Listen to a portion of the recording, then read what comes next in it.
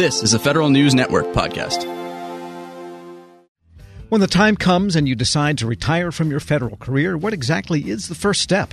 Certain pieces of the federal retirement process can leave you feeling uneasy, but there are a few steps you can take to make the process smoother. To find out what they are, Federal News Network's Eric White spoke with federal retirement expert Tammy Flanagan. Well, now you're at the point where you've decided you're financially ready, you're mentally prepared, so now it's time to start filling out the application to actually retire. And for most federal employees, it makes sense to start to look at that application a year ahead of time, just to make sure you understand all the decisions you have to make, anywhere from choosing the best date to retire to selecting a survivor benefit. But actually turning in the application, that's going to be something you're going to do maybe 1 month ahead of time if you're in a very small organization, or even up to 3 months ahead of time if you're in a big, like DOD facility, where you want to make sure that you get to the top of the stack and somebody doesn't forget to work on your case. So there is some planning involved, that's for sure. And as far as that planning goes, what are some of the key aspects of your information that you need to provide OPM and make sure to ensure that you're not going to have a long, drawn-out process where OPM and you are going back and forth? Well, I always call it, if you have a clean case, you're going to have a much better chance of having everything go through smoothly and have a nice transition from employment to retirement. So what I mean by a clean case is for someone who's worked at the same agency for 35 years, didn't go through a divorce, doesn't have any special concerns about their retirement, those are generally very easy cases to process, as you might expect.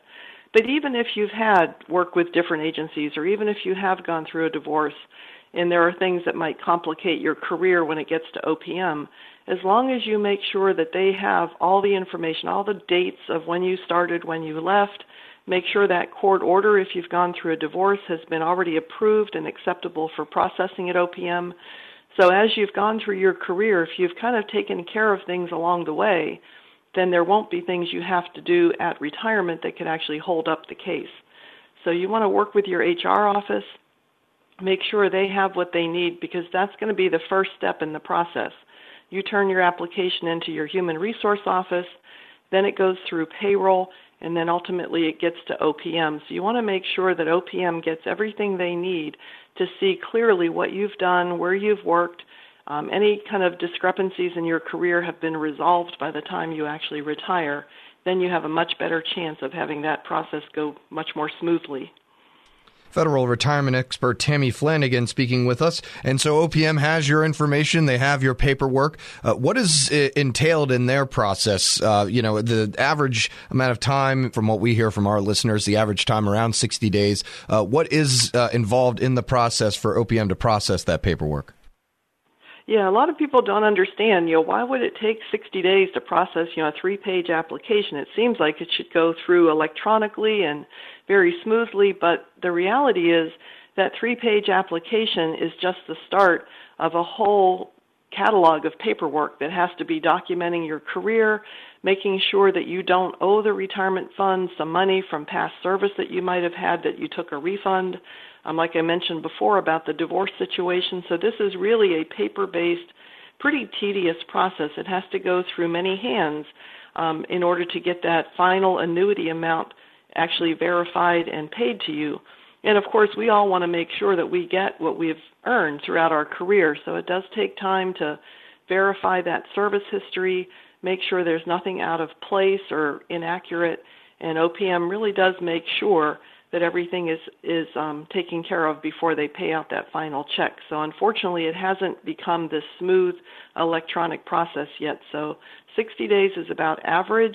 If there are discrepancies or if there are things that are missing, that can delay the process for another month, 2 months, sometimes even 6 months, depending on what it is that OPM might be waiting for in order to complete your case. Knowing a few people who have gone through the process, they get a little antsy. What do you recommend for those going through the process, not hearing anything from OPM? It's hard to maintain communication during the process. What do you recommend for those folks? Yeah, it's like that time when the rocket ship takes off and you lose communication for a little while before you actually pick up the the communication again. And I think that's how people feel when they leave their agency. They feel like they're going into this state of limbo until they finally start getting those monthly checks going in the bank. So what I tell people is to make sure you take a contact information from your agency, somebody from Human Resources that you can contact to say, hey, it's been 6 weeks or it's been 2 months and I haven't heard anything yet. What do you suggest I do? Or even a payroll contact. If you haven't received your annual leave lump sum, or if you're not sure if that application has even left your agency yet, you can contact payroll to find out, has it actually left? What date did you send it over? And then eventually you will hear from OPM, usually within a month. They'll send you a packet to say, hey, we've got your application. You can now go on to OPM Services online and check the status of your claim. And once that happens, then you can go onto OPM's website and find out, how far along the process you are. Is there anything that's holding up the case? And eventually you'll be able to contact OPM and actually call them and ask questions. So you do get information along the way, but for some people they get a little worried because it hasn't yet been finalized. What have you heard from clients about the process of the tracking online? Have people given it a lot of good feedback, or do they find it a little bit, a little bit wary just having something online tell them the process of, their livelihood? Yes. Well, it's actually a good thing to have the services online because that will answer many of the questions people might otherwise feel the need to call OPM. And of course, when you're trying to call a government agency like OPM, sometimes you're on hold, sometimes you don't get the answer you're looking for. So if you're just looking to change your tax withholding, or maybe you've moved and you want to change your address, those are real simple things you can do online. Even if it's in the process of your retirement and you've moved because you've now retired, you can let OPM know that without getting on the phone or trying to contact someone and waiting on hold. But when the time comes that you do have a question that maybe is not available online, to contact OPM these days, at least in my experience, has been a little easier than in the past. I mean, I've helped a few clients get a hold of OPM, and I was actually pleasantly surprised to see that I was able to get an answer within the same hour. Usually wasn't on hold for very long at all. And the person that answered the phone was actually quite helpful and quite pleasant. So that's been a big improvement over my experience with them in the past. So I do see improvements. Retirement expert Tammy Flanagan with us. If I had to hamstring you to one piece of advice that you give your clients during this time period, what would that be?